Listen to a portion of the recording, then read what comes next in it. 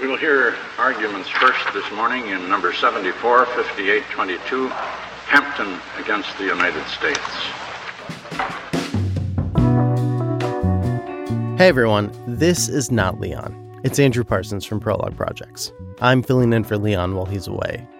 And on this episode of 5 to 4, Peter, Rhiannon, and Michael are talking about Hampton v. United States. All of the drug transactions were initiated by Hutton, the government's informant.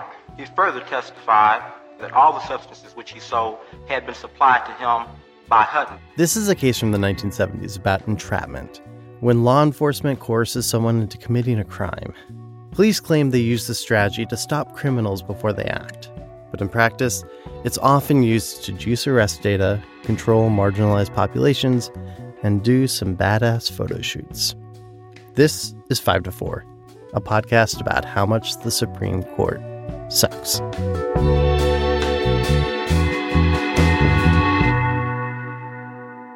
Welcome to 5 to 4, where we dissect and analyze the Supreme Court cases that have jerked around our civil rights like a Republican congresswoman jerking off her boyfriend in a public theater. I'm Peter. Yes. I'm here with Michael. Over the pants jerking off, to be clear. Yeah. And Rhiannon. Yuck. No, it's cool. It's just a lady who spends her entire career yelling about like drag brunches corrupting our children, just trying to nut at a musical theater performance in public. Packed musical theater performance. Did you see also that her companion is the owner of a bar that hosts drag brunches?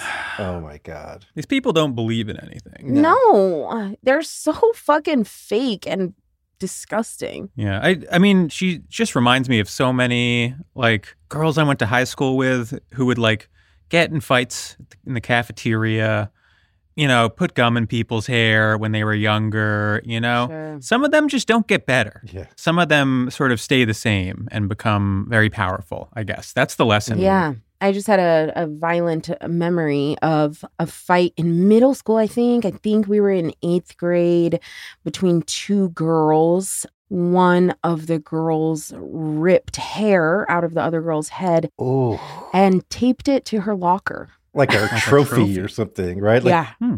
Jesus. Yeah. Well. Anyways, you know, public school in Texas. Yeah, that clocks. Anyway. My Jewish and Southeast Asian dominated prep school in Fort Lauderdale was not like that. Let me tell you. Shocking. No one in my school knew how to fight, you know? It wasn't a hard-nosed bunch. No. We were all very soft. Can't say I'm shocked. The fact that I turned out to be a hardened criminal is entirely my own doing. I'm a brawler. You're the biggest delinquent to come out of your middle school. Yeah. I mean, I legitimately was like a problem child junior and senior year. I got like red flagged at the school. Uh-huh. Have I ever told you guys this? That they made me do basically like the school's version of community service where I had to like stay after for like the little kids and like chaperone like little kid daycare in the afternoon to keep me out of trouble. Yeah, because he was getting up to no good if they just let him go home from school. Yeah, because I was like ditching class and stuff. I was also a problem child in my school, and that just speaks to how nice our schools were, Michael, that we were the worst kids, yes, you know? absolutely. Two like future lawyers were like the absolute bottom of the barrel at our schools. So today's case, Hampton v. United States. This is a case from 1976 about entrapment. Entrapment, of course, if you don't know, is a legal defense to a crime where you claim that although you did commit the crime, you were actually induced to commit the crime by the government. You were entrapped. Right. Exactly what is and is not entrapment is important because, like, going undercover and pretending to be partaking in a crime is one of the primary methods that law enforcement uses to catch criminals. And so there's always been a question of at what point tricking criminals into revealing themselves really becomes tricking innocent people into committing a crime. Right. So in this case, a man is convicted of selling heroin. Twist here is that it was actually DEA agents who found the purchaser and facilitated the transaction. So this guy, Hampton, he says, hey, isn't this entrapment? Because the DEA actually committed most of the crime here. Right. But the Supreme Court, in a 5-3 decision, Justice Stevens taking no part because he is a lifelong heroin dealer. Supreme Court says no dice because Hampton was still predisposed to committing the crime. Yeah. So, Ree, I'll hand the background over to you. Real good stuff here with predisposition to crime. Love these cases out of the 70s. All right. Yeah, some background. This is St. Louis, 1974. I can't really decide if this would be a cool place to be or not. Kind of leaning to not. I think no. Yeah. When did the arch go up? Really good question. Have no idea, but I don't think that makes it cooler. So, big movies that year, Blazing Saddles, Godfather Part 2. I'm not sure if Charles Hampton and these agents were inspired in any part by these movies about various crime. Chinatown. A classic. Hold on, let's spend 10 more minutes listing movies from 1974. I have not seen any of those 3 movies. I haven't seen Blazing Saddles, Really? Godfather Part 2. I haven't seen Chinatown. Oh Yeah, my God. I know. Someone tell your boyfriend, and he's about to ruin an entire weekend of yours. Yes. He really is. Nobody tell him. Chinatown is sort of perfect for this case, though, because like at the end, the detective is just like, they don't really solve the crime. They don't make anything better. And the detective is left like this broken man. Okay. Nice. I do like that. Yeah. So this case, our boy Charles Hampton, he started playing pool with this guy at a bar. The guy's name is Jules Hutton. Unfortunately for Charles Hampton, Jules Hutton was a DEA agent. By the way, side note, the DEA, the Drug Enforcement Agency, had at this time just been opened, basically. It had just been in existence for a year, opened its doors to ruin lives and ruin entire communities, actually, by Nixon's Department of Justice in July 1973. Little baby DEA. Yeah. These are baby DEA agents. Very small. Tiny. So yeah, Hutton is a DEA agent. There are 2 stories about what happens next here between Hutton and Charles Hampton.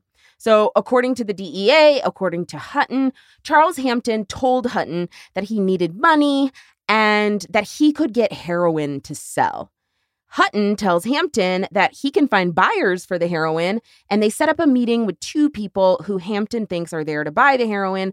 But in actuality, it's 2 more DEA agents, right? Hutton has set up Hampton to sell heroin to 2 undercover agents. Now, according to the DEA, Hampton brought the heroin to the meeting. Hampton is the one who supplied the heroin, and the undercover agents buy the heroin for $145. Now, the next day, one of the undercover agents calls Hampton up and says, hey, I want to buy some more heroin. So they set up another meeting, and the undercovers again buy heroin from Hampton. And at that point, that's when the agents arrest Hampton. We're not actually heroin buyers. We are cops and we gotcha. Yeah. Honestly, though, it must have been really frustrating to get busted by an agency that was just created. You know what I mean? They're like, we're with the DEA. And he's like, what? Right? Who? What the fuck are you talking Who about? is that? Yeah. Now, Charles Hampton's version of events is different. He says he did meet Jules Hutton playing pool at a bar, and he told Jules that he was going through hard times and was struggling with money. But it was Hutton, the DEA agent, who told him that he had access through a pharmacist friend to a fake drug that they could pass off as heroin to gullible buyers, right? Hampton agreed to the scheme, he says, and they set up transactions with the 2 undercover agents. Again, those are connections that Hampton only makes through Hutton, the DEA agent, right? He doesn't have buyers but for the DEA, right? So they make the sales, Hampton is arrested, but importantly, note in this version of events that Hampton didn't supply the drugs, didn't supply the buyers, basically is like only present for the sale, right? To kind of like effectuate that final transaction.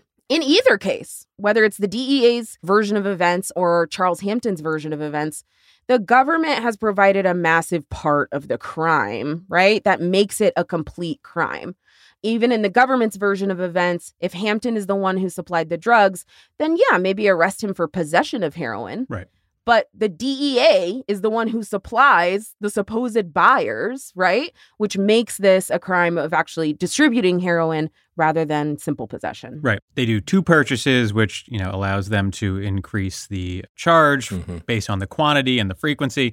So the government, in a way, is taking what would otherwise be simple possession and turning it into multiple illegal transactions for an increasingly large amount of heroin. That's right. Yeah, I'm trying to think of the word, but it's not curating, but it feels like they're like really like manufacturing and putting together this they're certainly facilitating it. Yeah. Yep.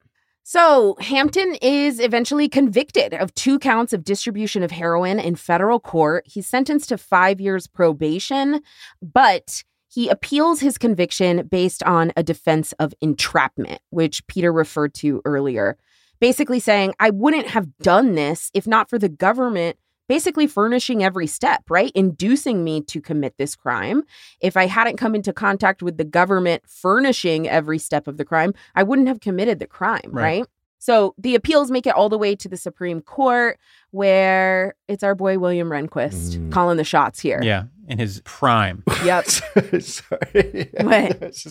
Just realized that the year of this is like our boy William Rehnquist is like currently buying a house with restrictive covenants on it. Like as he's hearing this case, he's like, no Jews. This is when he's buying the no Jews house. That's right. That's right. Yep. Hear more in our premium episode about William Rehnquist. So the legal question here is whether these types of situations where the government basically facilitates the crime violate the due process rights of the defendant. Essentially, that it's just unfair to the people being charged. And there are a couple of key cases about entrapment before this one. One is from 1932, Sorrells v. United States. The court there established the test for entrapment, which is basically that a situation is not entrapment if the defendant is predisposed to doing the crime. The court says entrapment applies when the government, quote, implants in the mind of an innocent person the disposition to commit the alleged offense. So even if the cops essentially set you up and facilitate the crime, the question is whether you were predisposed to doing that crime regardless. It's only if there was a true inception. Right. Yeah. Right. Am I getting crime vibes off this guy or no? Yeah. Uh-huh. Then in 1973, there was a case called United States v. Russell where the court sort of clarifies this.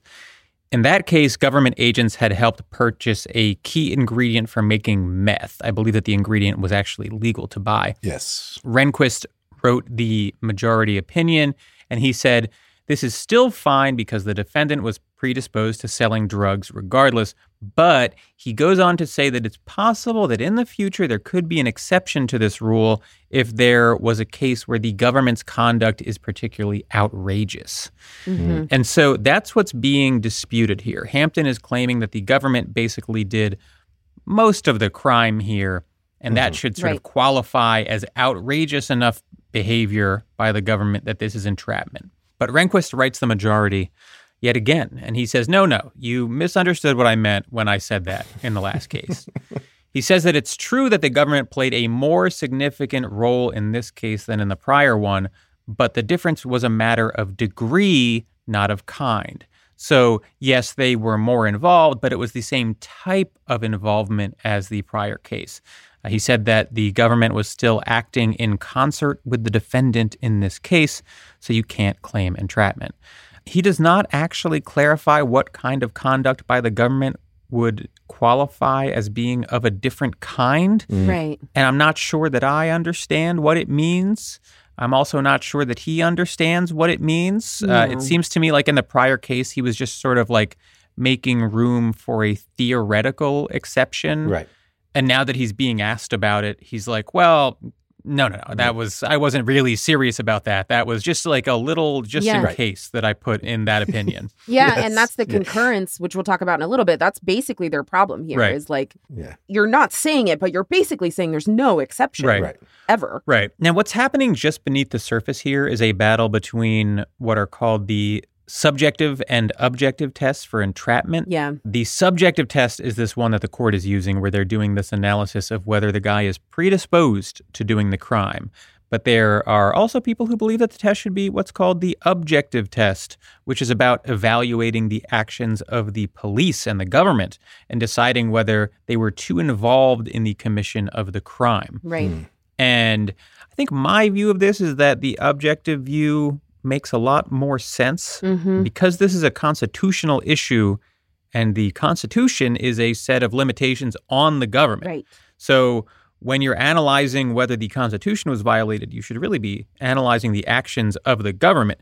But here the court has created a test where the actions of the government aren't actually relevant. The only thing that matters is whether someone was predisposed to the crime. And I think that just fundamentally doesn't make a lot of sense as a constitutional analysis. Yeah. No. And I don't think that the court really digs into it. Like there's not a lot of thoughtfulness here. It's a pretty short opinion. If you go back and read the prior opinions, they are also pretty short. The one from the 30s basically reads like a child trying to do law. Easiest job in the world. There's just not a lot of thought about what this test actually means and what the point of it is. Right. That's what I was just about to say is Rehnquist kind of hinges so much on whether or not the defendant in an entrapment case or the defendant who is trying to mount an entrapment defense, whether or not this person is predisposed to doing the crime. There's not an actual definition anywhere here of what being predisposed means, right? It's not even explained. It's like you said, Peter, it's are there crime vibes off of this person? Right. Well, then apparently they can't be entrapped, right? It's never the government's fault for facilitating a full crime, right? Right. It's weird because they could just say that what it means is that the defendant came up with the idea for the crime. Sure, right. Initiated it. And then in this case, they could say that it applies, right? That the defendant created the idea and maybe took some affirmative step towards effectuating it. But they don't actually say that. They just use this predisposed thing, which makes it seem they're just analyzing whether or not someone feels like a criminal to them. Exactly. Yeah. So there is a concurrence by Justice Powell here. It's joined by Justice Blackmun. And Powell and Blackmun are agreeing that Hampton does not have an entrapment defense in this case, but they don't really want to go as broad as the plurality is doing, in Rehnquist's opinion, in saying that basically every predisposed defendant will not have an entrapment defense, right? Which is basically what Rehnquist is saying without saying it. Right. Says it in a couple of different ways. That being predisposed to the crime is sort of the dispositive question of whether or not you can mount an entrapment defense, right? And that if you are predisposed to doing the crime, then you can't claim that the government entrapped you. So Powell is saying in the concurrence, I don't think that's what due process means, right? Due process must mean something more than that we do take into account the, potential outrageousness of the government's actions, that we do take into account what the police are doing. He also mentions that all of these entrapment cases have been about possession and distribution of drugs. There are tons of other criminal cases, right, where police action, government action, and the defendant's actions could be really, really different. And so to say at this point in these short opinions where the precedent has only just been about drug crimes, that predisposition is this dispositive thing, Powell's not ready to go that far. That's basically it. This is a really short concurrence, a couple of paragraphs. And at the end of the day, Charles Hampton still screwed. Yeah. Certainly not foreshadowing these issues creeping up into other areas of law in modern day at all. Yeah. Brennan has a dissent, also pretty short. He goes at the point Peter made about the objective test, and that when we're talking about constitutional limitations on the government, we should be focusing on the conduct of the government. And the question should be whether the government has gone too far, has been too involved, is too responsible for the criminal activity. Yeah. I think that's all just obviously true. But then he also sort of says it kind of doesn't matter. And I just wanted to read this one paragraph because I think it sort of boils down the case pretty well. He says, Whether the differences from our precedent are of degree or of kind, I think they clearly require a different result. Where the government's agent deliberately sets up the accused by supplying him with contraband and then bringing him to another agent as a potential purchaser, the government's role has passed the point of toleration. Right. The government is doing nothing less than buying contraband from itself through an intermediary and jailing the intermediary. Right. Mm-hmm. Yeah. I mean, on one set of facts here, that is exactly what happened. Yeah. Right. And I think it's important, like, we don't really know if Hampton supplied the heroin or the government did. Right. The jury did not believe Hampton, right? Right. But if you use Rehnquist test, it doesn't matter. Right. Right. And that's what's wild about this. And, you know, just to put this in perspective, something that our listeners can maybe relate to a little bit more, imagine that you are a relatively frequent marijuana smoker, right? What this means is that basically you could never claim entrapment on a marijuana possession charge. Right. Because you're predisposed, Exactly. no matter what the government does, Right. to set you up. Right. Because you're a regular user of marijuana, you're predisposed to possession. Right. No defense. That's the framework that Rehnquist is setting up here. Yeah. And the entrapment defense, like we've mentioned, flows from, at least in part, the due process clause. So this is like a constitutional protection, which means literally, if you're a regular marijuana user, you have fewer constitutional protections than someone who does not regularly use marijuana. Right. Right. Right. If you have this predisposition, Right. that's what this like holding kind of stands for. Right. Yes. Yeah. And I think, you know, talking about this case, maybe transitioning into like some discussion here, something we haven't said so far in the episode is that like on a basic level, we were talking about the government creating crimes. Yes. Participating in crimes, right? Right. And then what we hold otherwise innocent people who get like wrapped up in this, what we say their fault is and how we punish them for their involvement in a crime that the government created or facilitated or Right. made worse, right? Made more serious. Yeah. And this like entire body of law seems to be built around the idea that there are like criminals and non-criminals. Absolutely. Right. With this predisposition thing. Some people are predisposed to Yep. committing a crime and some people are not. And we're going to smoke out the bad guys, Yes. right? It's really an inversion of how prosecutions are supposed to work, where like someone needs to have the intent to commit a crime and then take actions to make the crime happen. With entrapment, you have situations where the government is fostering the intent and facilitating the act of the crime, right? So the more the government is involved, the less the traditional elements of a crime are actually present, Right. which should mean at the very least that the government needs to be careful in these situations.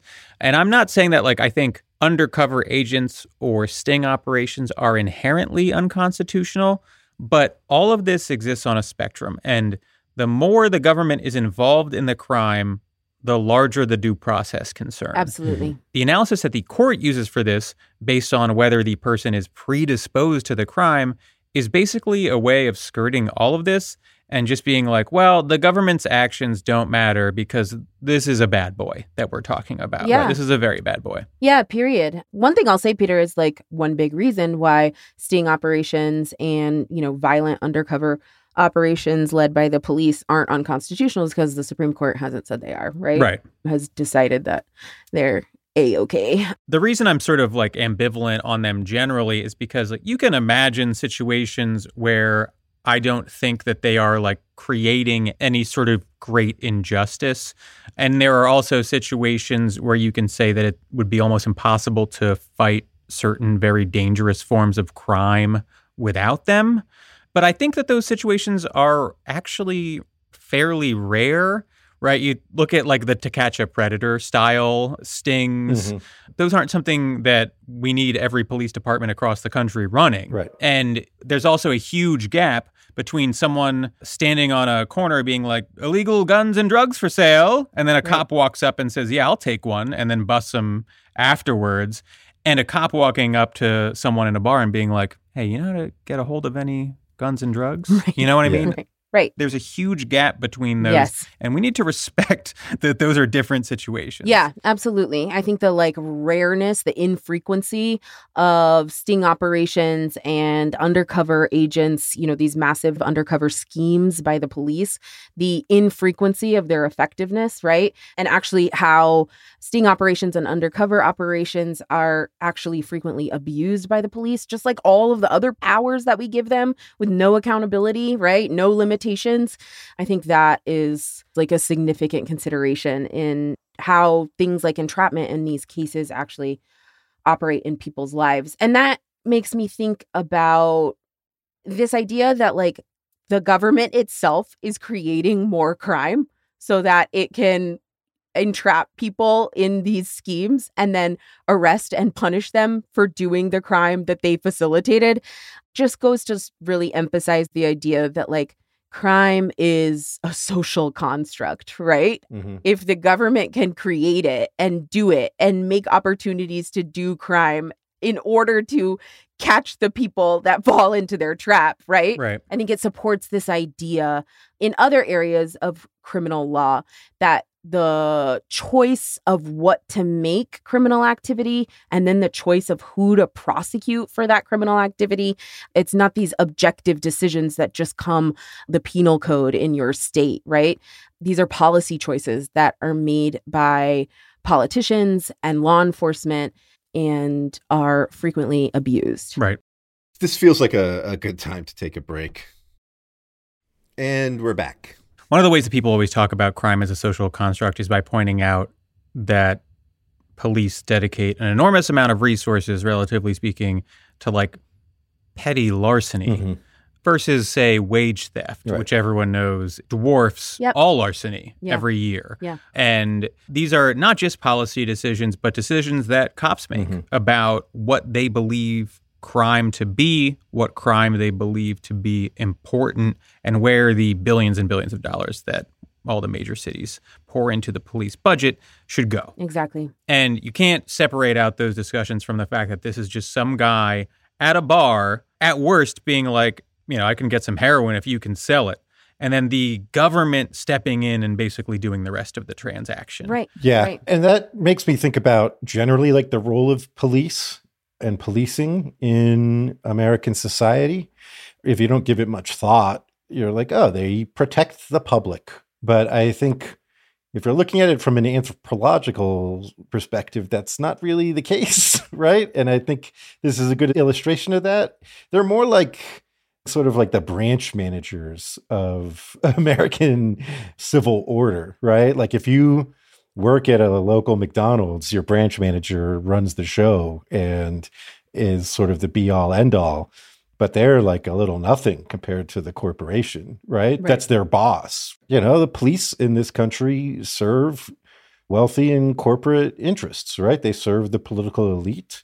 So yeah, they manufacture crime in order to lock people up because there is a broad social policy of locking up as many poor and especially brown poor people, as many as possible. Exactly. Right? That's an American social policy going back 50 years to Nixon, the law and order candidate, right? Who was elected in reaction to the civil rights movement. Exactly. This is a long running decision that elites have made. And this is just cops acting on that policy. Right. It's a system that keeps poor people on edge, Yes. right? If you're a kid at Harvard looking to score some coke, you don't have to worry that the person you're asking is an undercover, right? But if you're a poor guy in some bar looking for H, maybe you do have to worry about that. Right. There are tons of situations where different people committing the same crime not only get treated differently, but think about it differently because they know that they are treated differently. If I'd grown up poor and black and had behaved how I did, we would not be on this podcast together because I would be in prison. 100%. Absolutely. Yeah. You kidding me?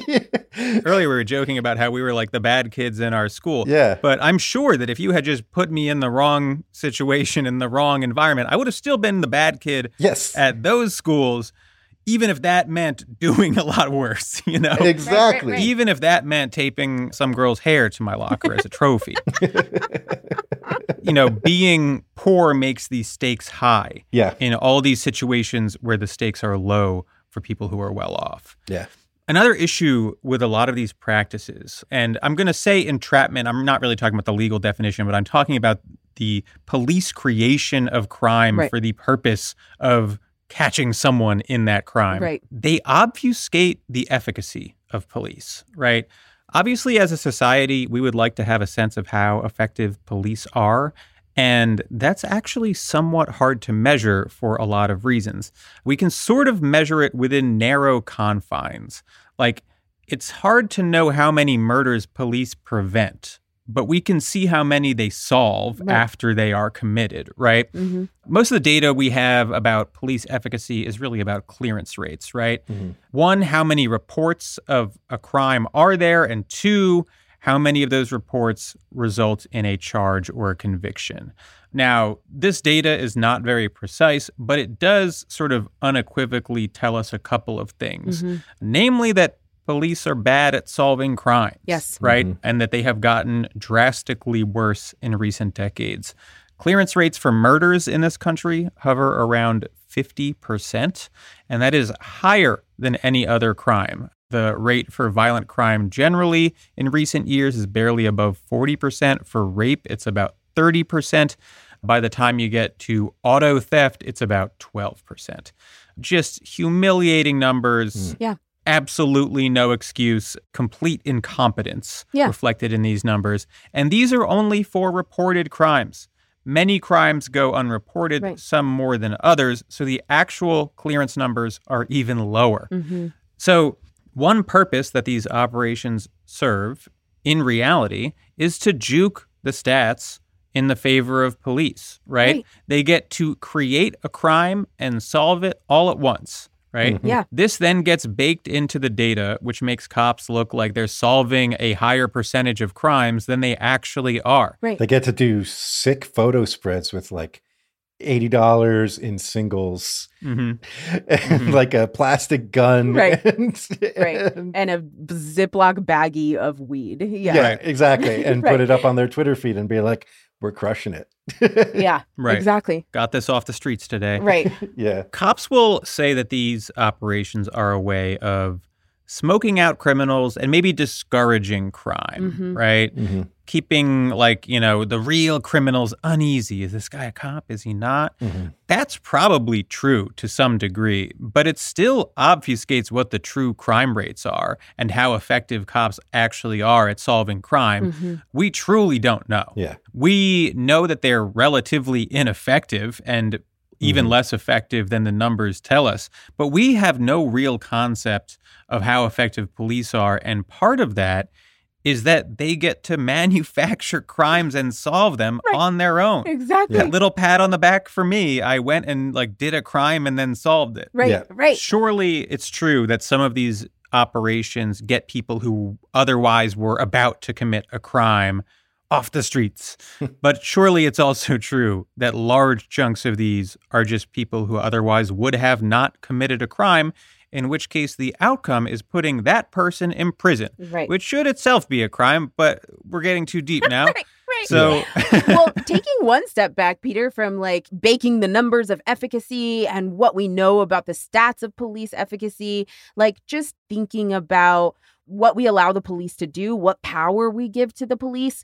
And it's really about like thinking about if you want to live in a society where police say that in a large percentage of situations, the only way to stop criminals is to do more crime with them. Yeah. Right? Like, I just think you've got it wrong. I just think you've got it wrong if that's your argument, right? That the only way to stop some people, the only way to smoke people out, the only way to find the real bad guys is that we're doing crimes with them. Right. And that we create crimes and that we give people the tools to commit crimes. right. But surprise, we're actually there. So we gotcha, right? I just think it's like on its face, quite illogical and sort of obviously ineffective that you would be stopping crime, deterring crime, discouraging crime on any large scale by doing crime. And I think these little like one-off drug deals undersell how a lot of these operations work. Yes. A lot of these operations involve police attempting to get higher-ups in, say, drug operations, right? Right. A crime organization. Yeah. Right. And so they bust someone at the lower level. Right. And then they become their handler. And they flip them. Right. They try to get them to report on the organization so that they can sort of develop charges against the rest of the organization. Right. Which means that they are actively managing people who are actively committing crimes and doing it knowingly. Right. This happens all the time. Yes. Every FBI operation to take down mob bosses, for example, involved them like basically overseeing mafia operations for years on end in order to like get whoever was at the top. And I don't know, to call it like morally hazy undersells it. You are making yourself a mob captain in these cases as a law enforcement official. It's what The Departed is about, right? Like, there are movies about how fucked up this is, right? Like, right. But yeah, I mean, you know, these operations sort of necessarily involve the cops turning a blind eye to certain elements of the crime or certain crimes in order to capture certain people doing other crimes, right? Right. It's all just a little too fucked up for me. Yeah. And I know The Departed is a movie, but in many senses, like, again, you know, that culture, right, of allowing police to create crime so that they catch criminals, you know, you have to think of like what flows from that culturally and what the police feel they have the power to do, right? That corrupts law enforcement organizations, right? Because they're doing and managing crime as their job, right? And that increases their own criminal activity among themselves in their own organizations. It erodes public trust. This is not the creation or the protection of public safety. Yeah. I also want to point out that Donnie Brasco was also a movie, but it was based on a true story. So I don't know her. Eastern Promises, a good one. I don't know her either. Not based on a true story, but still excellent. Wait, you've never seen Eastern Promises? No, I don't know what Donnie Brasco is either. Have you seen Donnie Brasco? I'm out of the loop. Pacino, Johnny Depp. You should see Eastern Promises because you see Viggo Mortensen's dick. Nice. I was trying to figure out how to get Rita to watch a movie starring Johnny Depp, and you're just bringing dicks into it. It's unfair. Full frontal. Yeah, that is a huge reason why I watch a movie, to watch a grimy, middle-aged white guy show penis. Hang dong, I believe we're saying. In a brutal, gory fight, by the way. He's like getting stabbed in the back, and it's awesome. Wow, even better. God, that's the worst way to go, dick out. You know what I mean? Just with your last burst of energy, just slowly trying to cover it. Okay, you have to cut all this. You know, talking about how this is morally hazy, you know, I did want to talk about some examples of real, like, sort of ridiculous overreach in terrorism cases. But before that, there's also a drug case I wanted to mention. This American Life did an episode about it about 10 years ago called What I Did for Love that I recommend. It's very good. This is not a case where they're trying to roll people to get to their higher ups, as far as I can tell, or not a serious effort. This is where Central Florida Police Department put an undercover agent in a high school. A young woman, some kid got a crush on her and was like asking her to prom. And she was like, well, can you get me some weed? And so he wanted to impress this girl to take her to prom and ended up going to prison. That's so deeply fucked up. It's unbelievably fucked up. This is not somebody you're rolling over to get to the Lake Worth, Florida mob, right? Right. We're literally just like plucking kids having fun out of school and ruining their lives. That's why before you ask someone to prom, if anyone out there is in high school, ask them whether they are a cop. That's right. They have to tell you. But yeah, this sort of cancer in American law enforcement metastasized after September 11th, 2001, with anti-terrorism operations by the federal government and various state and local law enforcement agencies. Mm-hmm. In a lot of ways, kind of similar to this case in that, after the passage of the Patriot Act and the transformation of the FBI from a law enforcement agency to almost a domestic intelligence agency, they needed to show results, right? People were freaked out and scared. What if we're just going to have terrorist attacks every few months, every year? Right. What if this is just life now? Right. And so they wanted arrests. They wanted a proof that they're doing stuff. And the first big one was out of South Florida, Miami, a group called the Liberty City 7, which it turns out were a bunch of dudes who thought they were ripping off the police informants. These were guys who were hard up for money. Far from being Islamic extremists, they weren't even like purely Islamic. Their leader was described by The Intercept as an eccentric spiritual guru, faithful to the Moorish Science Temple of America, a mix of Christianity, Judaism, and Islam. Hell yeah. Just a generic weirdo. Yeah. Sort of in a cult. Yes. Religious jack of all trades. Yes. He's hard up for money. Some of his, most ardent followers are also hard up for money because they have family members who are sick and have expensive health care. And so they're basically blowing smoke up the FBI's ass, being like, oh, yeah, we'll get you missile launchers. Oh, yeah, we'll bomb this bridge, whatever. We just need the money. We need the money. Meanwhile, the FBI informants are also trying to get paid by the FBI. They're amateurs themselves. Yeah, exactly. And these guys are just ripping each other off. And this was a huge high profile bust. I think 5 of them went to prison for 8 years each as a result. There was a guy, Shawahar Mateen Siraj, a Pakistani who was borderline intellectually disabled. He's on tape being asked to plant a bomb at a subway station and saying he needed to ask his mom. That's what we're dealing with here, right? Yeah. And also on tape, I think 18 times saying he actually didn't want to plant the bomb, did not want to harm anyone, and didn't want to be involved in anything that could hurt people. And his sentence was for 30 years. He's still in prison. Parole will be available in 2030. He was, I think, 19 and desperately trying to get out of something he got way in and over his head in, literally on tape, saying I don't want to be a part of this. Right. Yassin Aref, a Kurdish man. I'm just going to read this from this New York Times article because I feel can't improve on their description of this. Was found guilty of providing material support after he watched an informant pretend to lend a friend some money. The informant claimed that the funds were obtained by selling a missile launcher to be used to assassinate a Pakistani ambassador. Aref couldn't follow English fluently and said he didn't realize what he had witnessed. He thought the absurdity of this case would finally be exposed when the government admitted that a translation error had led officials to mistakenly conclude that he was a military commander. Oh, he went to prison for several years for watching some guy fake lend some other guy some money. Right.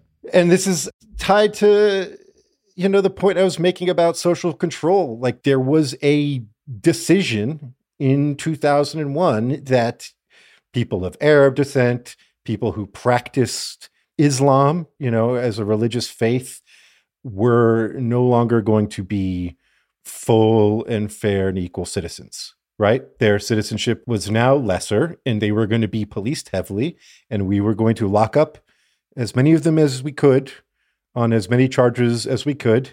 And manufacturing crimes, it served 2 purposes. One, keeping the public scared that, oh, wow, there's still all these terror plots going on all the time. There's these bad guys out there. Right. While reassuring them, but we're on it. Yeah. We're on it. Yeah. We are locking these guys up by the hundreds, the hundreds. And it's really disgusting. And it's the spiritual and intellectual air of this case. Yeah. Yeah. Absolutely. And a lot of these cases, the anti-terrorism cases, have the sort of fundamental problem that we talked about where the defendant didn't even think of the crime, but instead was just targeted. Oh, yeah. Like, what's incredible about this is that the FBI's strategy often mirrored militants who were recruiting, right? You know, if you're a militant who actually is a terrorist or affiliated with a terrorist organization, you might go to a mosque and try to identify young, disaffected, vulnerable, perhaps not particularly intelligent individuals at the mosque and target them for recruitment. The FBI did the same thing. Exactly. With the goal of getting them to just be like, yeah, okay, maybe I'll do that. And then they were busted. And there were multiple cases. The Shawahar Mateen Siraj case was one of the more prominent and outrageous because of the fact that he was basically intellectually disabled.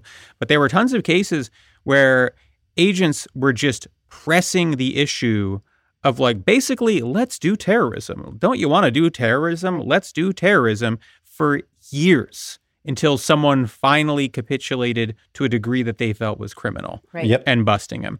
That was enough for them to say that they were predisposed in these cases. And I think that the way that law enforcement treated Muslims after 9/11 kind of mirrors how they treat poor people. And what I mean by that is that the idea here was that there are good Muslims and bad Muslims, and we're going to find the bad ones, right? So when they spent 2 years convincing someone to participate in a terrorist plot and the person finally did something affirmative, they were like, ooh, got one, right? Just like when they leverage a poor person who's in a bad situation and maybe needs some cash to try to get them to participate in a drug deal, they can imagine that that was a bad guy, right? That they have gotten a bad guy rather than the pretty obvious reality to anyone who's ever taken like a fucking sociology or psychology course that all you did was squeeze someone, an innocent person who was in a bad spot and make their situation worse until it was technically criminal. Right. Yeah. And if you think we're just like putting our gloss on this, like there are former FBI agents who say this, right? Say that this is what it was like. There was one quote that stuck with me from an Intercept piece. This guy, Mike German, former FBI special agent who did undercover work for terrorism investigations, says that had he told his supervisors that he wanted to initiate an operation targeting individuals who did not belong to a terrorist group, did not have any weapons, and did not have a plot, and that the FBI itself would provide all those things in the course of the operation, they would have, quote unquote, sent me to counseling. But the 9/11 attacks changed that. changed that. Right. Another guy, Terry Albury, went to jail for several years for leaking classified information about broadly targeting Muslim Americans and Arab Americans and sting operations that were just like totally bogus nonsense just a few years ago. And I think he's still in jail. I think his sentence is up soon, though. I'm not sure. So we're hitting on a broad spectrum of law enforcement conduct, but it is sort of predicated in a few basic concepts. One is that there are in-groups that are safe and there are out-groups that it's open season on. If you are in a poor community, a Black community, you can get relentlessly targeted by law enforcement with drug stings, etc. If you are in a Muslim community, you can get relentlessly targeted by the FBI. And another is just this concept that I've been hitting on, that they really believe that criminality is like almost biological, that it's something innate to people, that there are good guys and bad guys, a belief that is particularly ironic since just about every police officer in the United States is a criminal in like the literal sense that they commit crimes. Right. And that doesn't register to them because they will forever view themselves as the good guys, and the people in the FBI will forever view themselves as the good guys.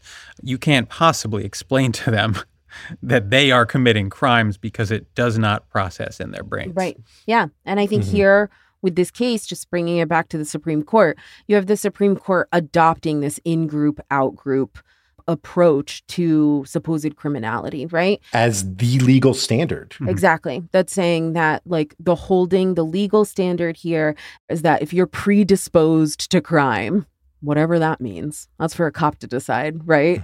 If you're predisposed to crime, then the government can't be held accountable for tricking you into doing a crime. Right. Yeah. Yeah, I think that there's definitely a lesson here about how much the Supreme Court reflects back our reactionary tendencies. You know, this is something that we saw much more acutely starting in the mid-'70s as the Warren Court truly ended and we sort of entered the reactionary modern era. But at this point, when this case is coming down, it is no longer a court that is interested in the protection and expansion of rights. Right. This is a court that is interested in law and order, interested in the reification of police powers at the state level especially, and that trend has continued to this day. There's also the 1999 movie Entrapment. Haven't seen that one either. Which I've never seen. I've never seen that one. Yeah. Who's in that? What is it about? I don't know what it was about. I mean, I assume it was about entrapment. Oh, Catherine Zeta-Jones. Yeah. And she does the laser maneuvering in a sexy way. Her butt in the laser Yeah, net. yeah. She makes sure the titties don't touch the laser, you know? I thought no one saw this. All of a sudden, you guys are giving me the full rundown. Well, it's so classic. I can't believe you don't remember this. It was like playing everywhere and everybody was always talking about it. The way that Catherine Zeta-Jones is like breaking in. She's like a cat burglar and she's like slinking through like a red laser net and just like sticking her ass in the air. She did the Mission Impossible, but sexy. Right. And this is a few years after Mission Impossible, too. So they were literally just being like, let's do it, but do it slutty this time. Right. Exactly. Yes, that's exactly right. That rules. I like that a lot. Yeah. I'm going to watch Entrapment this weekend.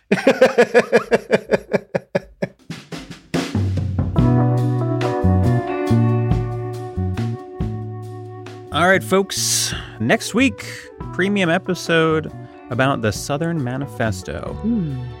You have probably heard of Brown v. Board of Education, but did you know that nearly every Southern politician in the United States subsequently signed a document in support of segregation and eventually effectuated a small to medium-sized retreat on the part of the Supreme Court itself?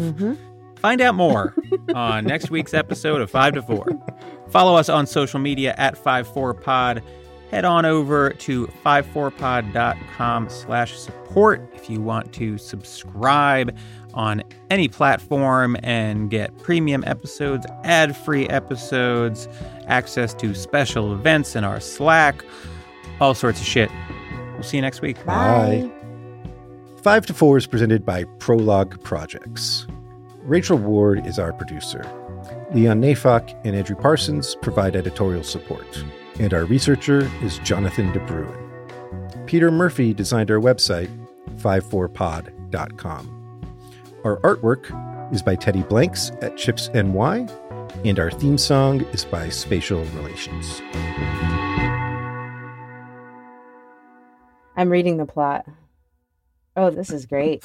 Oh, God. You're likely. I'll be like, hey, should we watch this movie? And like 5 minutes later, she'll be like, I read the whole plot on Wikipedia. I'm like, well,